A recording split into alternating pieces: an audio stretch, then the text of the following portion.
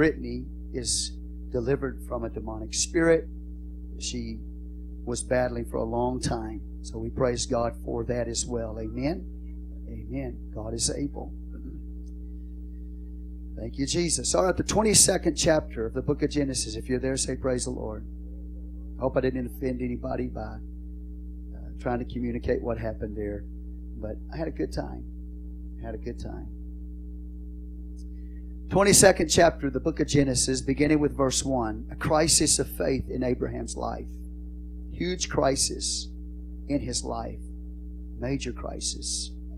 It is called, the Jewish understanding of this passage is called the binding of the sacrifice. I believe it's pronounced the Akeda. I might be a little bit off on the pronunciation. The Akeda. But that simply means the binding of the sacrifice. In the Old Testament, this is the most important passage. Okay, in the Old Testament, especially in the Jewish mind. It really comes only second to one other story, and that is the crucifixion of our Lord and Savior Jesus Christ. His death, burial, and resurrection is the only thing that is greater than what I'm about to preach to you this morning. The binding of the sacrifice, because it is a type of the Lord Jesus Christ in His death, burial, and resurrection. Test of faith for Abraham. Genesis 22, verse 1. It came to pass after these things that God did tempt Abraham and said unto him, Abraham, and he said, Behold, here I am. And he said, Take now thy son, thine only son Isaac, whom thou lovest, and get thee into the land of Moriah, some pronounce it Moriah, and offer him therefore a burnt offering upon one of the mountains which I will tell thee of. Lord Jesus, I come before you in your awesome name. I give you all the glory and all the honor and all the praise. We ask, Father, that you'd bless your people, Lord God, through the preaching and teaching of your word. And we love you in Jesus' name. Amen. You may be seated.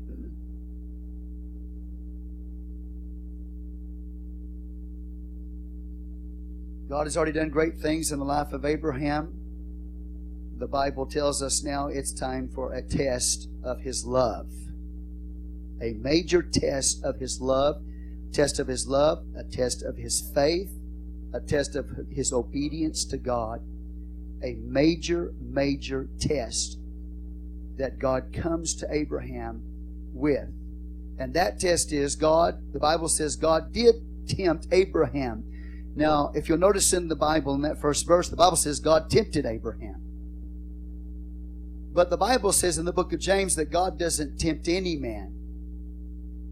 So what we have to understand is when the Bible says God tempted Abraham, temptation, the devil tempts us. Temptation is, amen, are y'all aware of this? That the devil will come to you and he will come to me and he will tempt you.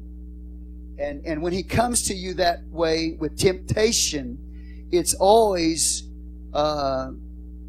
to entice us to do evil. Amen? God doesn't tempt us in the sense that when He comes to us to test us, He doesn't tempt us or try to entice us to do evil. If ever or if at any time you feel a temptation to do something evil, it's never God. God will never tempt you or tempt myself to do something evil. But He will test us. So it is the devil that tempts us or entices us to do evil, and using that fallen carnal nature inside of us to fall, amen, into his trap. The Lord comes and He tests us. He puts us to the test. He puts me to the test. He puts you to the test. He put Abraham to the test. And that test in Abraham's life is a test of his love and his commitment to God. Abraham, do you love God more than even your own son? Does God mean more to you than even the offspring, Isaac? Which is more important? Who is more important to you, Abraham? Is it God or somebody else?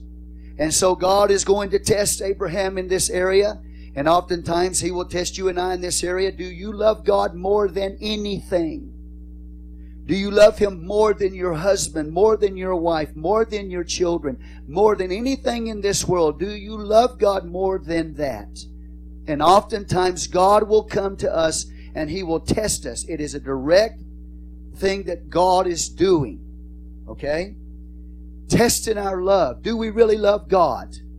And I know I've been through tests in my life. How many have been through tests in your life that test your love and commitment to God? What is more important to you in life? God, and He will find out if we love Him more than anything. He will test it. He won't just leave it to our mouths. A lot of people are mouthing. A lot of people can talk about how much they love God and so on, but when then God comes to them and says, okay, I have something I am requiring of you that's going to test whether or not what you're saying is a reality or not. And oftentimes when God comes to you with that kind of a test, it is something that means more to you than life. In the case of Abraham, his son Isaac meant more to him than life. And this was the very thing that God came and required from Abraham, was that Abraham would offer up his only son to God to prove to God that he really loved the Lord. Amen. So it's a crisis in the life of Abraham. And so God appeared to Abraham. This is the seventh appearance of God to Abraham up to this point. He has appeared to Abraham 6 other times. He comes to Abraham the 7th time and requires of Abraham his son, his only son. Notice what it says in verse 2. He said, take now thy son, thine only son Isaac. When we look at that and we see God say, thy son, thy only son Isaac, we think about another son that Abraham had whose name was Ishmael. But when God comes to Abraham, He doesn't say to Abraham, take one of the two. He doesn't even acknowledge Ishmael. He doesn't even count Ishmael. God doesn't. He says to Abraham, He said, take thy son, thy only son. So as far as God, from God's perspective, Isaac was the only son that Abraham had, or if I would put it this way, the only one that God was willing to count. God only counts those that should be counted. So He doesn't say you're, one of two. He said your son and your only son. He didn't even count Ishmael. He only counted the ones that count. From God's perspective, if many churches, doesn't matter where it is in the world, if many churches would count people the way God counts people, there would be a decrease in their statistics. Because there's a lot of people that go to church that are Ishmaels. They are not Isaacs. They are Ishmaels. They are people who are fleshly and carnal, and they are led by their flesh. They're not led by the Spirit. And so when God looks at the church all over the world, there are Ishmaels in that church. He doesn't even count them. He only counts the promised sons, or the seed, the true seed of Abraham, those that are walking by faith. And this is the way it should be done. But a lot of times people get caught up in numbers, but God doesn't get caught up in numbers. He only counts those that count. Amen. So when God comes to Abraham, He says, take your son, thy only son. Obviously, Isaac is a type of the only begotten Son of God, Jesus Christ, in the story. And Abraham is a type of God the Father in the story. So the only begotten Son, if you will, is typified here in this call from God to Abraham. Now, I ask you this question. How would you feel if God came to you and said to you, I want what you love more than anything? Are you willing to give it up for me? Are you willing to put a relationship on an altar and prove to me that I'm more important to you than that relationship? Are you, if He were to come to you and ask you for your children, who do you love? Do you love your children more than God, or do you love God more than your children? Amen? I don't know what form of test will come to you, But God will often come to us and ask us for things that we love the most in our life to determine if we really do love Him or not. And so this is what God does here in verse 2. He said, take now thy son, thine only son Isaac, whom thou lovest, you love. Amen.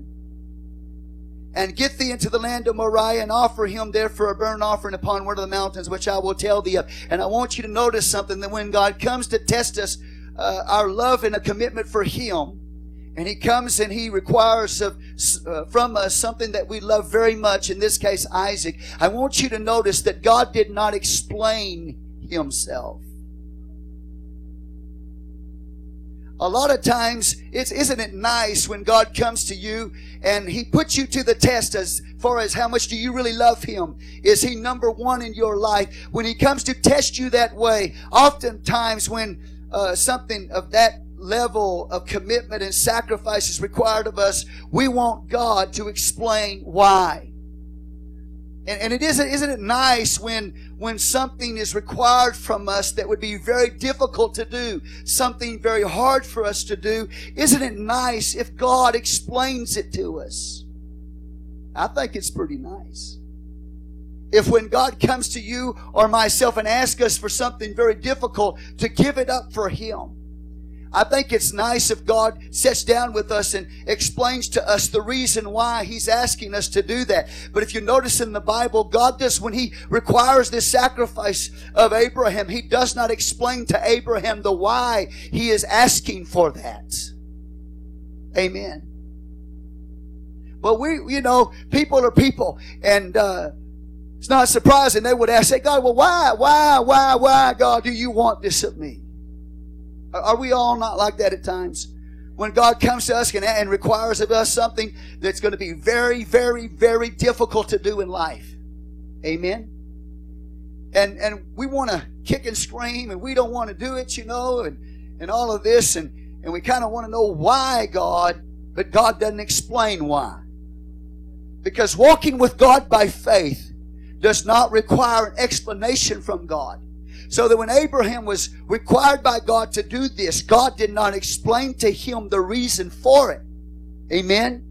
You have to walk with God, and I have to walk with God by faith. And sometimes when God requires us to do something or to give up something, He's not going to give you the reason why He's requiring it.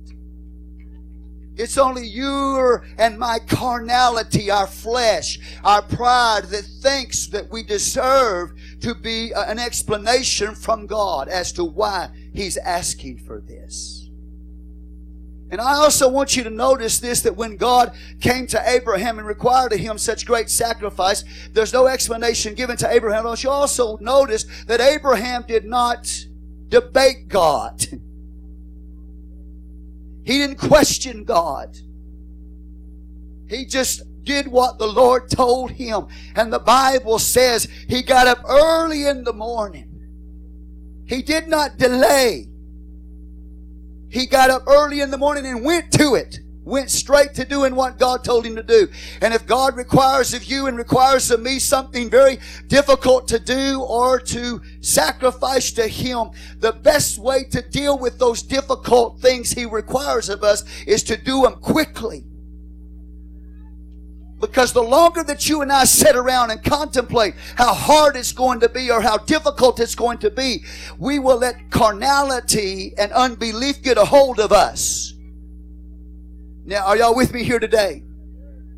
So when God comes to us with no explanation and requires of us to do a certain thing or to give up a certain thing, the best way that we should approach that is, all right, okay, God, I'm going to do it quickly. I'm not going to just sit around and meditate on it and think about it all the time. I'm just going to put it in action right now. And the Bible said, God appeared to Abraham in the nighttime and told him to offer his son Isaac. And the next morning, early in the morning, Abraham gets up with no delay and no question, obeying God.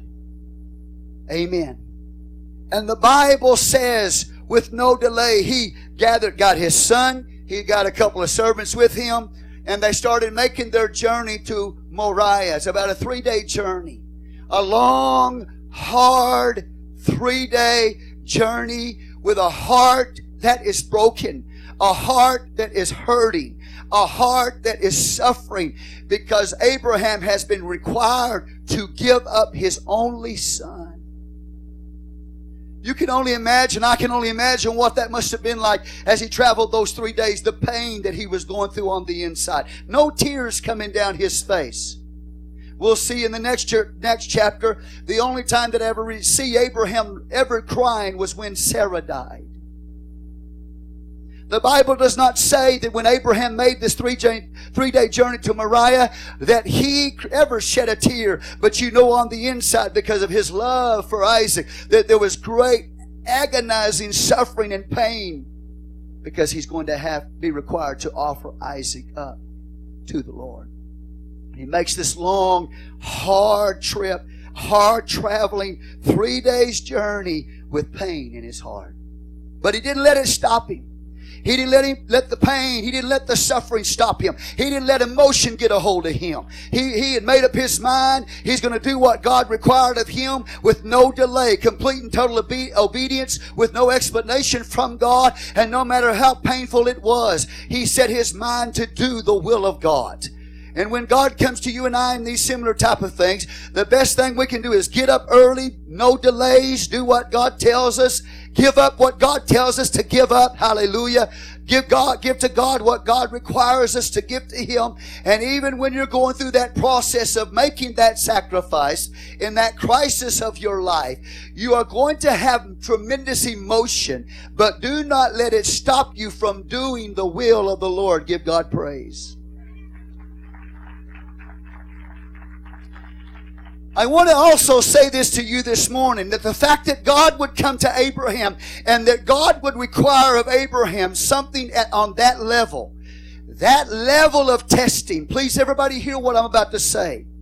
That level of testing is that God is requiring of Abraham the thing that he loved most in life, with the exception possibly of his wife. Do you understand that? And when God did this, He did it in total faith, trusting in God with all of his heart. Praise the Lord. Please stay focused, because if I got to address you, I'll forget what I'm going to tell you. Amen. And I may God, the Holy Ghost may quicken it to you, but I want you to, there's some things that we need to hear that are so important, and some of you are getting distracted. Don't get distracted, because God is going to come to each and every one. I promise you, He's going to come into each and every one of our lives, and He's going to require of us things that we must do, and even people, relationships, and situations that we must be willing to give up. And it's going to be very difficult. Hallelujah. It's hard to lose your life. But if you lose your life for His sake, you will gain it. But if you keep your life, you will lose it. And it's hard for us to give up our life and do those things that God requires of us. Are y'all with me here today? But what we need to understand is the fact that God would come to Abraham and ask of Abraham something of that level, his only son, was an honor, a badge of honor to Abraham. Because God cannot do that with everybody. He can't come to everybody and require of them something on that level. People shrink under small requirements from God. And the fact that God would come to Abraham and ask Abraham to give him his only son shows you the kind of commitment that God knew that Abraham had. Amen? So it really was a testimony to Abraham's character. It was an honor to Abraham that God would come to him with that kind of test. You see, God knows what a person can take. And so there's things that He can't come to us and require or ask us to do, because we're just not at that level. We shrink under little bitty requirements from God. But the fact that God came to Abraham and asked Abraham for that is a testimony to Abraham's walk. Most people, I'm telling you today, will shrink under the smallest little requirements that God asked them for. Would you keep living for God if your children weren't living for God? Would you keep living for God if your wife wasn't living for God or your husband wasn't living for God? Would you stay in the church no matter what? I'm asking you today, what if other families don't? What are y'all with me here today? Don't get carnal and don't get fleshly. Because if God comes and asks of you something great, maybe it's a job, you're making fantastic money, God says, leave the job and begin to pastor. Would you be willing to do that? Would you be willing to pack up and move and go to another place in order to spread the gospel there? What is it that God could come to you and ask for from you? Would it be something great like Isaac, or would it be something small?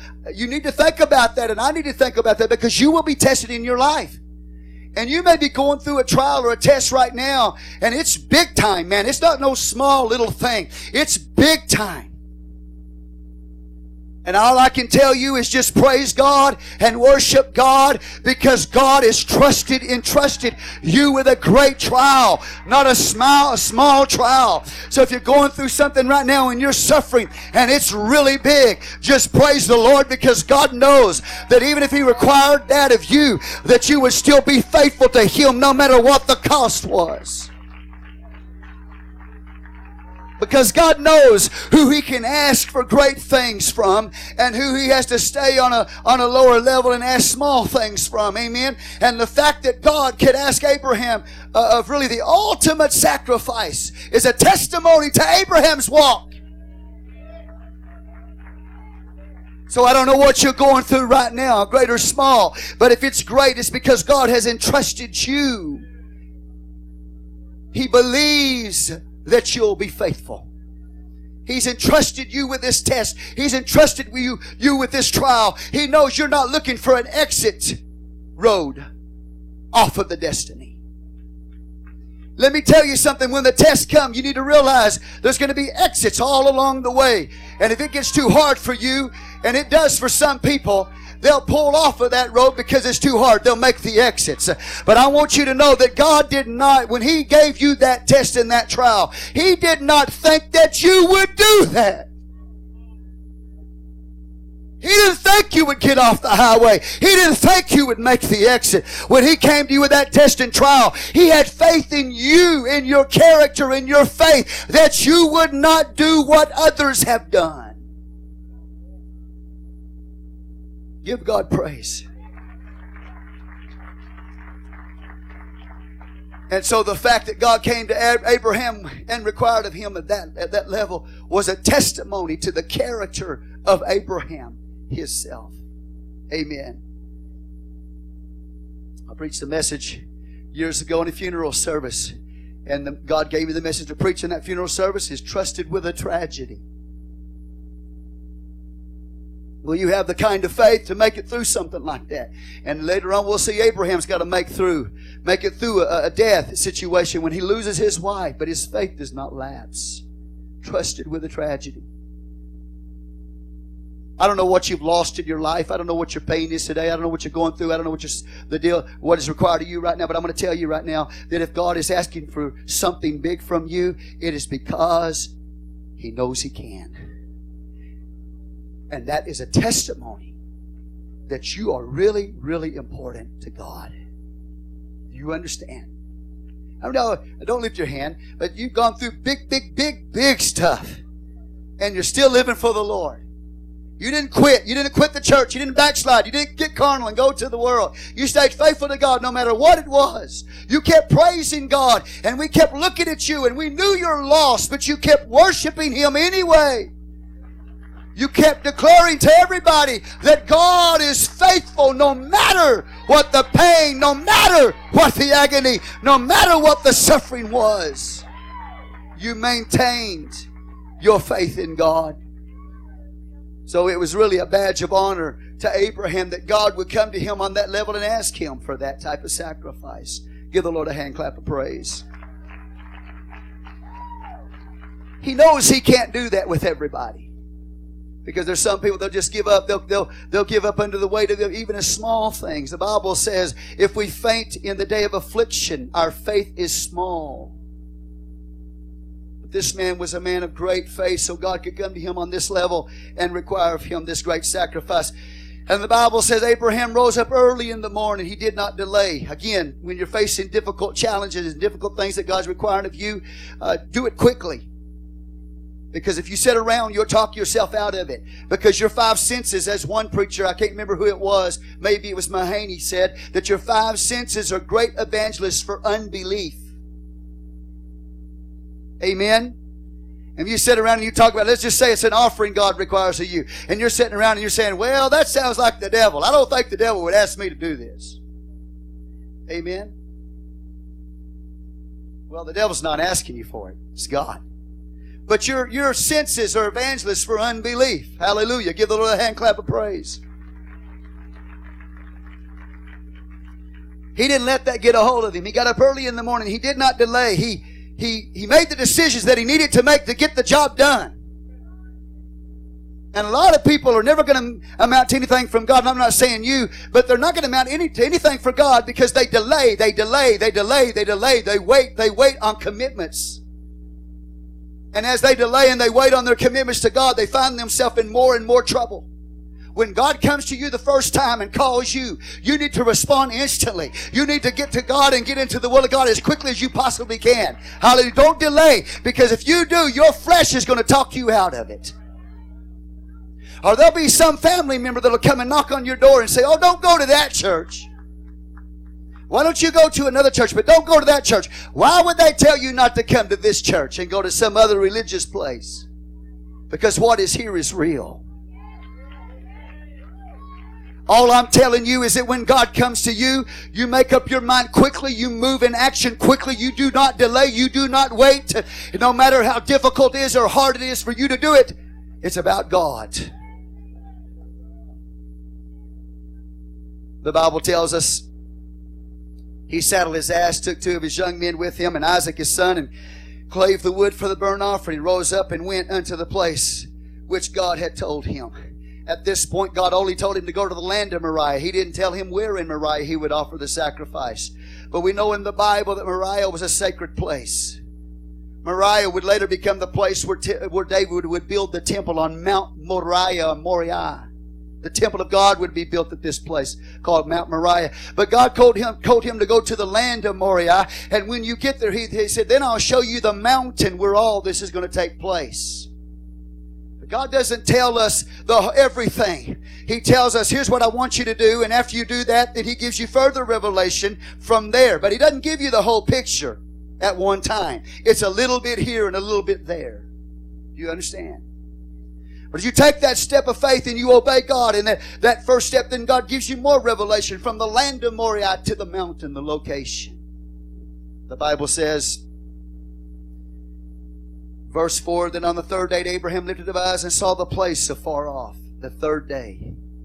Are y'all with me? He's traveled 3 days. Now he sees this place afar off. Are y'all hearing the word of the Lord today? Hallelujah, hallelujah, hallelujah.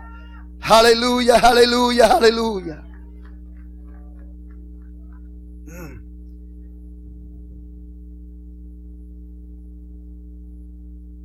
I want you to notice something. At this point, Isaac doesn't even know he's going to be the offering. Abraham hasn't told his son, you're the one that's going to be required to die. So when the asses and the two servants go with Abraham and Isaac, they're on their way to make a sacrifice to God, and Isaac has no clue. He has not been told that he is the sacrifice. Abraham lifted up his eyes on the third day and saw the place afar off. What really this is a type. Abraham is seeing God in the future. He's seeing when God would come in the form of a man, the only begotten Son of God, would die, crucified, dead, and buried. And on the third day, He would rise again from the dead. So that when Abraham lifted up his eyes and saw afar off, it was the third day. It's a type of him seeing God in the future. when he would come in the form of a man and die on the cross and be resurrected from the dead on the third day. And the Bible said, and Abraham said unto his young men, abide ye here with the ass, and I and the lad will go yonder and worship and come again to you. He said, I need to leave you here, you two servants, with the ass. We're going to make our way, Abraham and the young man Isaac, by themselves up that mountain. He had to separate himself from even the servants. Do you understand that? In order for you and I to do the will of God, at times you're going to have to separate yourself from other people. Even people that may be considered servants, you may have to separate yourself to obey God. And Abraham knew that he had to separate himself from those servants. That servants could come with him to a certain point, but that's it. And so the Bible says that Abraham and Isaac make their way up the mountain by themselves, having made that separation. And the Scripture tells us that Isaac carries the wood up Mount Moriah. It's placed upon his back. This is not a little boy that's going to be sacrificed. Isaac at this point is probably 30 years of age, maybe older. He still doesn't know he's going to be the sacrifice. But in the picture, God is going to reveal what kind of sacrifice will be required to redeem man. Can animals redeem man? No, what's going to be required is another man is going to die for men in order to redeem them. And so we see in Isaac, we see a man, not an animal, that's going to be typically sacrificed. And it is this Isaac, probably 30 to 33 years of age, that is carrying the wood like Jesus Christ did. And he still doesn't know that he's the sacrifice. Isaac doesn't. The Bible tells us in verse 6 and verse 5, I want you to see this. He said, I and the lad will go yonder and worship and come again to you. In the book of Hebrews, the 11th chapter, the Bible says Abraham knew that God was going to raise Isaac from the dead. So even though God told him to go and offer Isaac up on that mountain, that means to kill him. Do you understand? Abraham knew that God was going to raise him from the dead. So he looks at the servants and he says, I and the lad are going to go worship, but we will return to you. We're coming back. Not just Abraham. Abraham's not just coming back, but Isaac's coming back. That's the kind of faith that Abraham had, because God promised this son to him. And if God requested that son to be given back to him, if God promised him a son, and through that son a seed would become a great nation, then the only thing that Abraham could come to a conclusion on was this: if God wants me to kill him, that means God's going to raise him from the dead. And what I want you to understand is that nobody had ever seen a resurrection in the Bible up to that point. There's nothing that Abraham can walk on. He can't look back in the Bible and say, look, God raised somebody from the dead. We know an Enoch was translated alive, but no record of anybody ever been resurrected from the dead.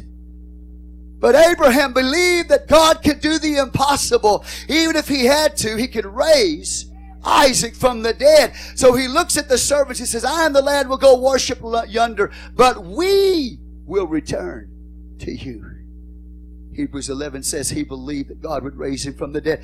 And so the Bible says here in verse 6, continuing, Abraham took the wood of the burnt offering, laid it upon Isaac his son. I know you can see the type here, the cross being placed on the back of Jesus. He took the fire in his hand and a knife, and they went both of them together. And Isaac spake unto Abraham his father and said, my father. And he said, here I am, my son. And he said, behold the fire and the wood, but where is the lamb for the burnt offering? See, he doesn't know the sacrifice is him. I see the fire, I see the wood, but where's the lamb for the burnt offering? Abraham said, my son, God will provide himself a lamb for a burnt offering. So that they went both of them together. Literally, Abraham said, God himself will become the sacrifice. When it says God himself will provide a sacrifice, it literally means that Abraham's saying God himself will be the sacrifice. This is only a type that when Jesus would come into the world, God himself incarnate in human form would be the sacrifice. That's what the literal means. That God will be the sacrifice. sacrifice. How can God be the sacrifice? Only if He puts on flesh and is incarnated in a human body. God will provide Himself a sacrifice. Say Himself. He's not going to look at His Son and say, okay, Son, go down there and do the dirty work. He's going to go there and put humanity on Himself, and He's going to go to the cross in human form, and He's going to die God in sonship. God doesn't die, but God in sonship is going to die on that cross. God will provide Himself a sacrifice. And the Bible tells us, amen, Abraham said, my son, God will provide Himself a lamb for a burnt offering. So they went, both of them together. And they came to the place which God had told them of. And Abraham built an altar there and laid the wood in order and bound Isaac, his son, and laid him on the altar upon the wood. I want you to think about that. As Abraham's heart's broken, he's got a word from God to do this. Abraham begins to gather the stones one by one. He begins to prepare one by one this altar. And then the Bible says he gathered the wood and he bound the wood to the altar. Or he bound the wood to his son. He put his son the wood on the altar there, and there he is laying there bound. The sacrifice has been bound to the altar. Can you imagine what Abraham must have been going through as he prepared that altar stone by stone, put the wood in place, and then put his son on that wood and tied him to that wood? Can you imagine what he must have been going through? The pain, the agony that he must have been going through. The Bible tells us, and Abraham stretched forth his hand and took the knife to slay his son. He's about ready to cut Isaac's throat like a burnt offering sacrifice. He's ready to cut his throat and kill his son. That's how much God loved, or how much Abraham loved God. He's willing to give up his own son. He's about ready to kill with the knife his son. Amen. He's obeying that first word. And I wanted to say this to you. When God comes to you and He requires of us difficult things, so on and so forth, we need to understand that we have to obey that first word until we get a second word. A lot of times we read the story and we want God to give us the second word, which says, I'm not going to require that of you. But until you get that second word, you have to obey the first word. And so Abraham, obeying the first word from God, he lifts up that knife, man. I mean, in just a split second, in just the last moment, when Abraham's about ready to come down and cut his son's throat, the Bible says the angel of the Lord comes and stops Abraham as he's about to come down. It's as good as done. That's the point. The sacrifice, even though God is going to stop him from doing it, is as good as done in God's eyes. The Bible says in verse 11, the angel of the Lord called unto him out of heaven and said, Abraham, Abraham. And he said, Here am I. And he said, Lay not thine hand upon the lad, neither do thou anything unto him. For now I know that thou fearest God, seeing thou hast not withheld thy son, thine only son, from me. He stopped him with a second word. Abraham is as good as done. Amen. But that second word comes. Do the lad no harm. Abraham, Abraham, the double enunciation of deity. Abraham, Abraham. 5 other people in the Bible have had the double enunciation of deity. Abraham, Abraham. Moses, Moses. Are you here? Samuel, Samuel. Simon, Simon. Saul, Saul. 5 human beings have had their name called twice by God in the Bible, the double enunciation of deity. And I'll get to that in just a moment. Abraham, Abraham. God's going to give him a second word. Don't kill your promise. Don't kill your Isaac. But God, you told me to. I'm going to do it. But God is bringing a second word. See, a lot of times you go, listen, you obey that first word until you get a second word. But when the second word comes to you, don't kill your Isaacs. Don't kill your promise. A lot of people miss the second word from God, and they kill their promises. God was just putting you to the test. Are you willing to make that sacrifice? Are you willing to make that offering? And if you are, oftentimes when you go to the point of doing it, God accounts it as if it was done and turns right around and gives it back to you.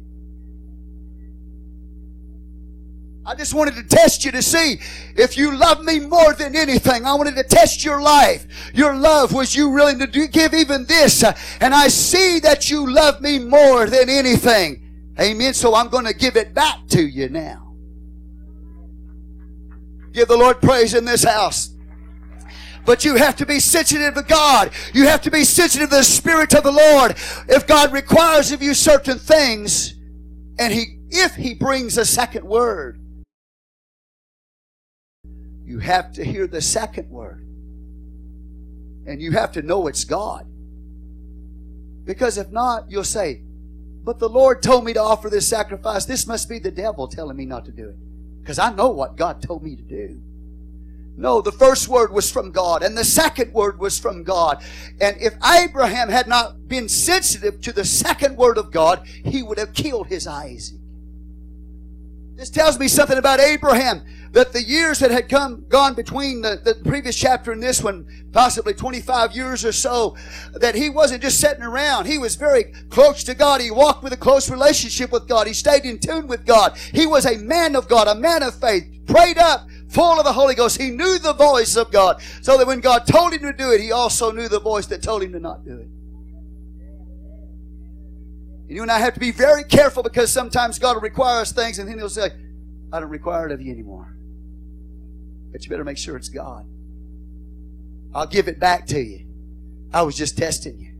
And I'm not going to get a lot of details. You've heard this testimony, and I don't want to bore you with it, because if I tell you, it'll just bore you. But I'm going to tell you, God required of me relationships. He required even the wife that I'm married to right now. He required her from me. He told me to put her on the altar. By the way, He gave her back to me. He had done that before with another girl, but He didn't give her back to me. But Christina, I put her on the altar, and God gave Christina back to me. That's why I say sometimes He doesn't stop the sacrifice. You have to be sensitive to God. You put it on the altar, you give it to God, you let God take it out. You let God take it away. You let God remove it. And if He wants you to have it back, He'll give it back. You don't even have to worry about it. God will bring it back to you. And He's required those type of things in my life. Amen? Those type of things. And some He gave back and some He didn't give back. Glory be to God. Shows you the kind of love that Abraham had. Abraham, he said, here I am. Double enunciation of deity. Real quickly, when you go through the Bible, you're going to see this. And as I said, 5 people in the Bible, God's called their name twice. If you look in the book of Hebrews in the 6th chapter, and I've got to move very quickly here, so I'm not going to spend a lot of time on this, but I'll try my best to explain the double enunciation of deity. In Hebrews chapter 6, the Bible says it this way.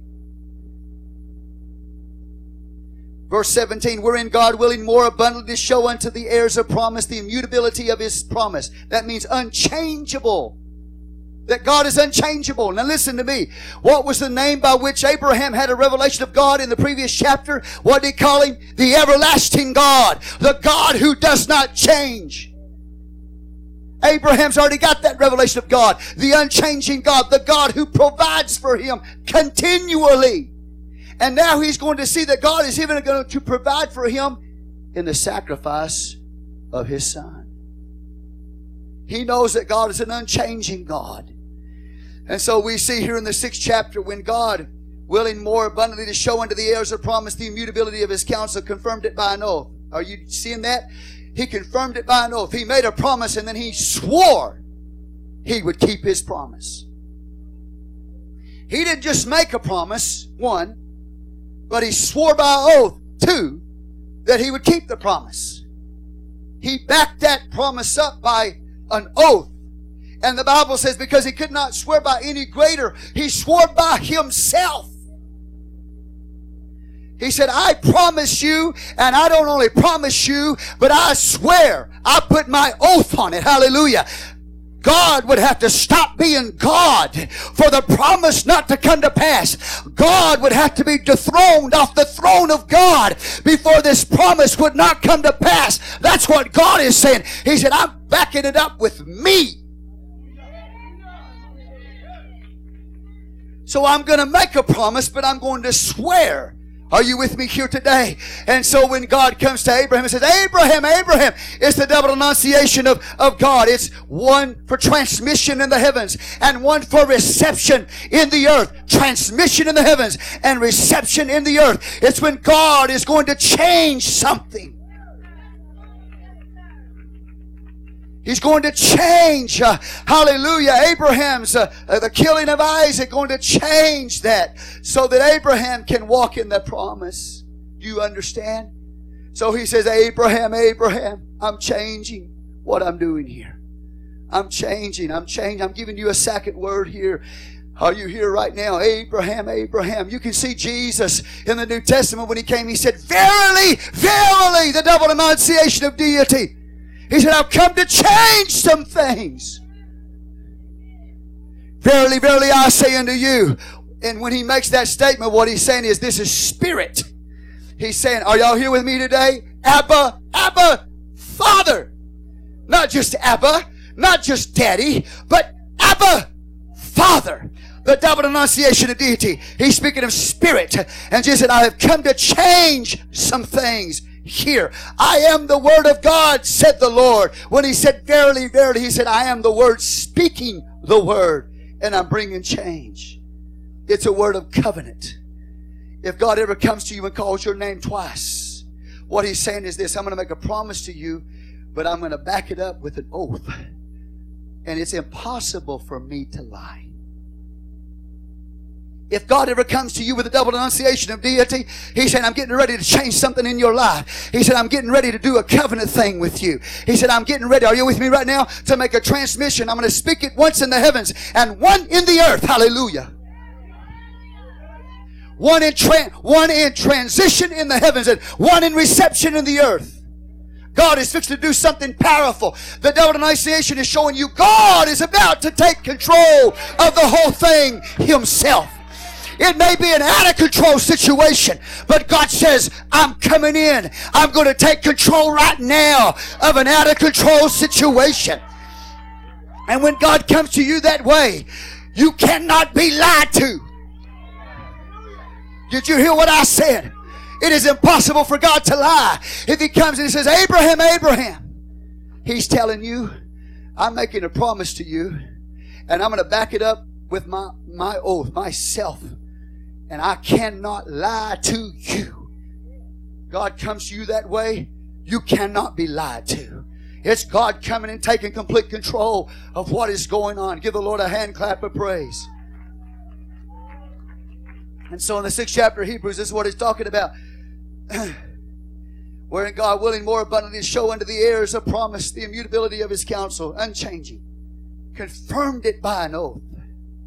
That by two immutable things, which it was impossible for God to lie. Two immutable things, two unchanging things. Number one, his promise. Number two, his oath. He didn't just make a promise, but he backed it up. He swore on it. Give the Lord a praise.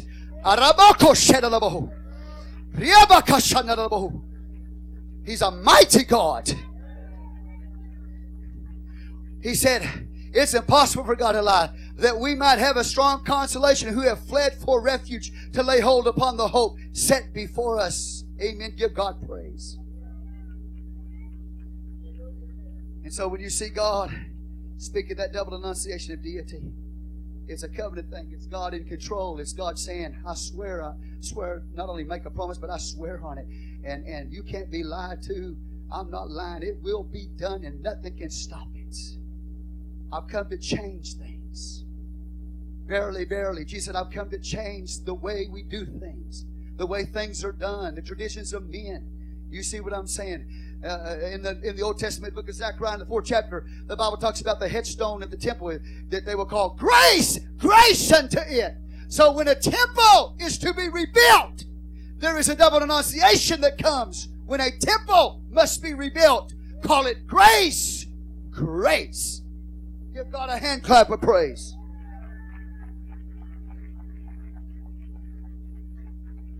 And so the Bible says in verse 12, don't do the lad any harm. Praise God. He says, for now I know that thou fearest God, seeing thou hast not withheld thy son, thine only son, from me. And Abraham lifted up his eyes and looked, and behold, and behind him a ram caught in a thicket by his horns. And Abraham went and took the ram and offered him up for a burnt offering instead of his son. And Abraham called the name of that place Yahweh Jireh, or Jehovah Jireh, or Yahweh Yireh. Yahweh Yireh. I want you to listen carefully. Called it in the English Jehovah Jireh, or Yahweh Yireh, Hebrew, as it is said to this day, in the mount of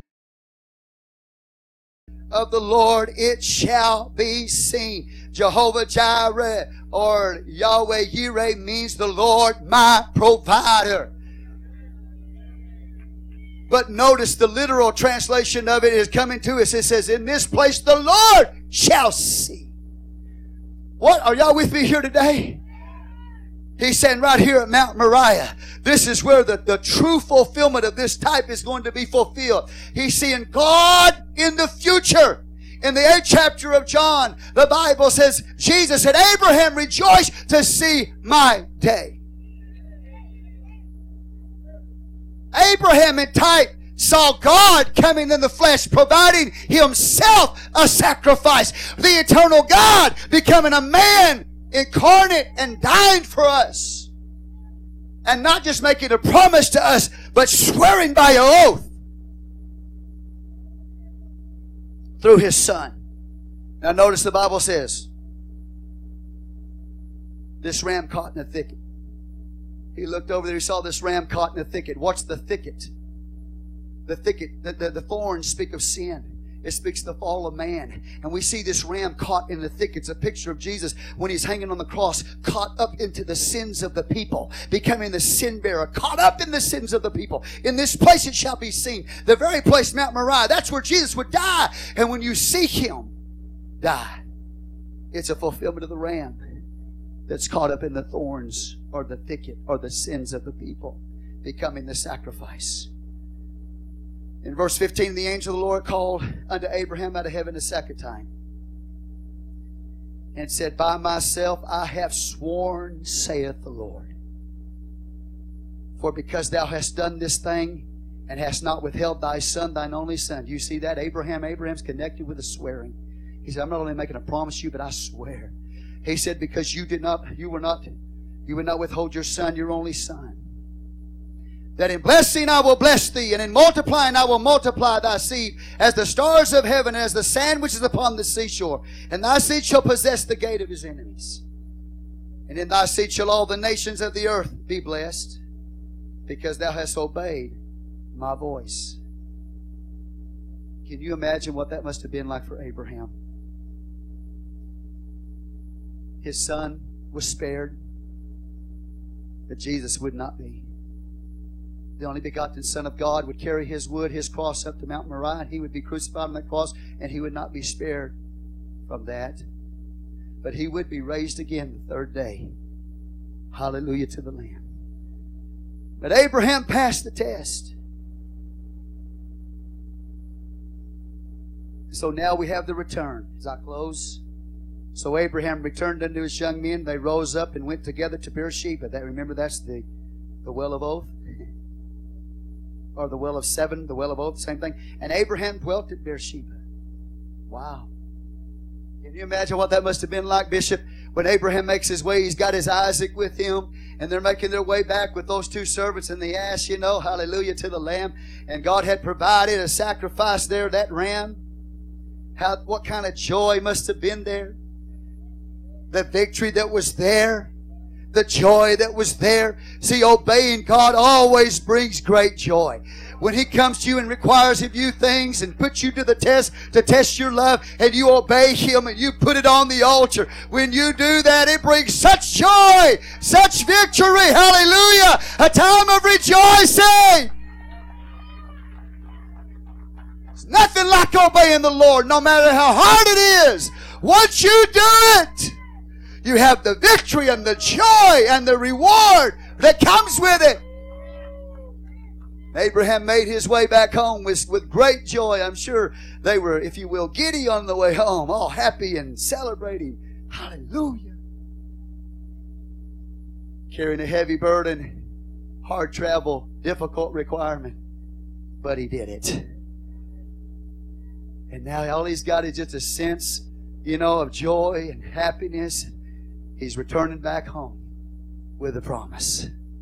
I'm sure Abraham probably thought in his mind, God, you're requiring of me the promise. I'm sure he thought in his mind, even though he didn't question God, I'm sure he might have thought in his mind that if he does this, the people around him will think that the God that he worshiped was cruel like the other gods. But the God he worshiped gave the promise back to him, unlike the heathen gods. And so, hallelujah. Are y'all with me here today? Sometimes God comes to you and requires a sacrifice. In this case, an actual action, Brother Chris. Something he wants you to do. And the next chapter, we'll see another sacrifice that's required. It has nothing to do with Abraham being required to do something. It has to do with a sacrifice in suffering. His wife is going to die. A different kind of sacrifice, but a sacrifice nonetheless. Not a sacrifice of doing something, but a sacrifice of suffering. Oh, but there's great happiness now. Have you ever been there? If you have, would you lift your hand? God came to you and put you to the test with something severe. And you obeyed the Lord. You did what He required, even though it was so difficult. And then after you did it, just the victory and the peace and the joy as you return home. Hallelujah. Just the battle and the struggle you're having to do it, and then you do it, and it's done. And hallelujah. Isn't God good? I said, isn't God good? Have you ever been there? Praise the Lord. Rejoice, you see. And Brittany said, it took me 6 months to get here. I've been trying to get here 6 months. She made it. Now she's rejoicing. Hallelujah to the Lamb. She knew what she needed. I know what I need. But are we willing to pay the price? And if you are, you're going to have that celebration, man. That victory is going to come. And it's just amazing. Even when you put it on the altar, or you put that person on the altar, when you do it, if God doesn't give it back to you, there's still something, you know it's right. You got peace and joy over it. But if He does return it back to you, you return home with celebration all the way. You know what, Brittany? Let me just say this to you. You keep on worshiping God. You're not bothering me in the least, okay? You praise God, hallelujah. Now, I'm not saying right now, but I mean, you know.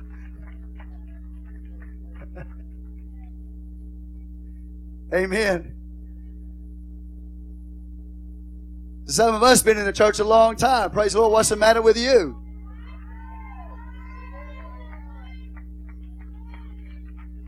Hallelujah to the Lamb. God is good. But the great joy he had succeeded in obeying God. He had succeeded in living for the Lord through a very difficult crisis. It was a crisis, major crisis, the binding of a sacrifice. And now the joy, the reward of faith has come to him. So he returned to Beersheba, the well of oath. Now I want you to think about Sarah, what it must have been like for her when she looked up, because she also was in this test as well. She had her faults and failures, but she was in this test as well. And when she looked up, she saw Abraham. She counted 1, 2, 3, 4. One of them is my son. He's coming home. Hallelujah.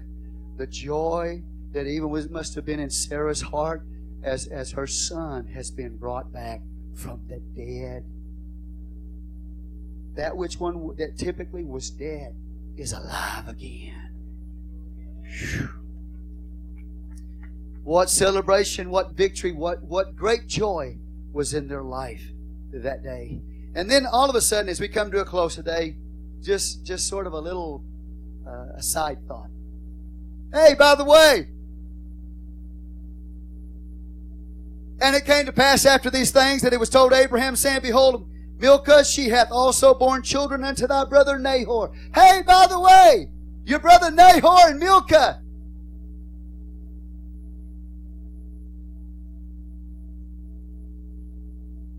they're having kids.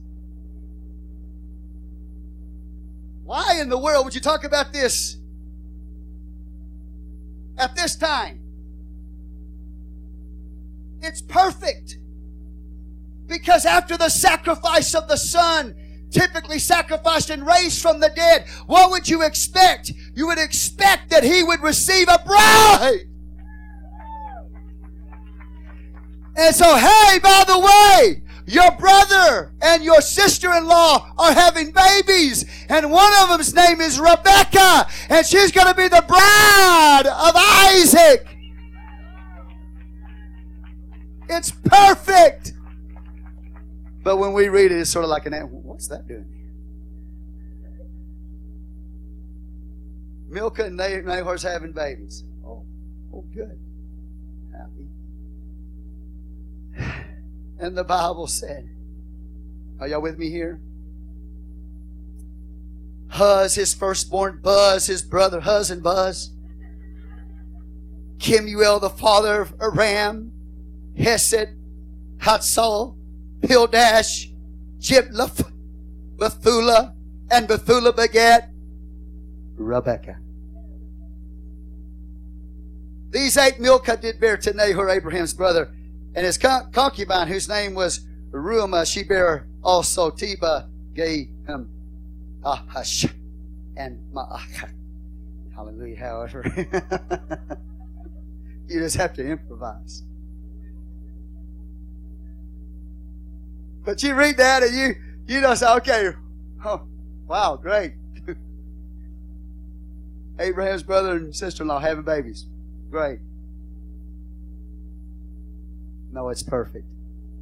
God says after the sacrifice, the death, burial, and resurrection of the Son, typically He will receive His bride, the church. Amen. And so it's just perfect. Would you stand? Father, we come before you right now. We thank you for your mighty presence, your great grace and mercy in this life. Lord, and we give you all the glory and the honor and the praise. We thank you for the Word of God. I thank you, Lord, that has challenged us, Lord, to walk by faith. And Lord, those that are here today, God, that are hurting because of the trials they're going through and the tests they're in, Lord, we know, God, that you will bless them and that you've appointed those tests and those trials for this time in their life. Let us walk faithful, God, always to the end. We're thankful for the ultimate sacrifice, Lord, of your Son. We thank you that you came in the form of a man and you died on that cross for us, and that you have enabled us to be your bride. In Jesus' name we pray. Amen. God bless you and bless you in Jesus' name. You're dismissed in the name of the Lord.